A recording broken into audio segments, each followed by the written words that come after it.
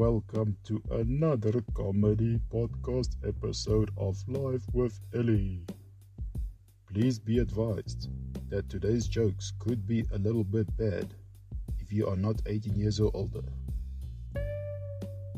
What do you call a woodpecker without a beak? A headbanger. Why is Pinocchio afraid of woodchucks?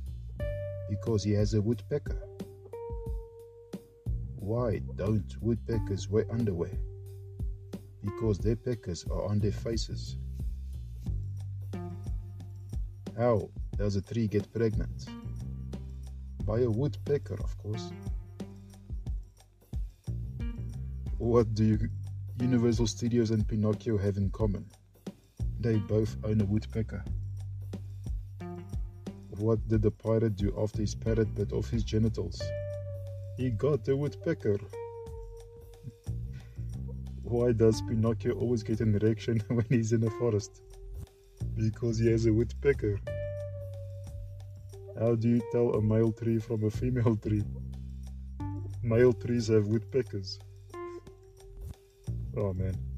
And that's enough dirty jokes for today. Until next time. Take care, bye bye.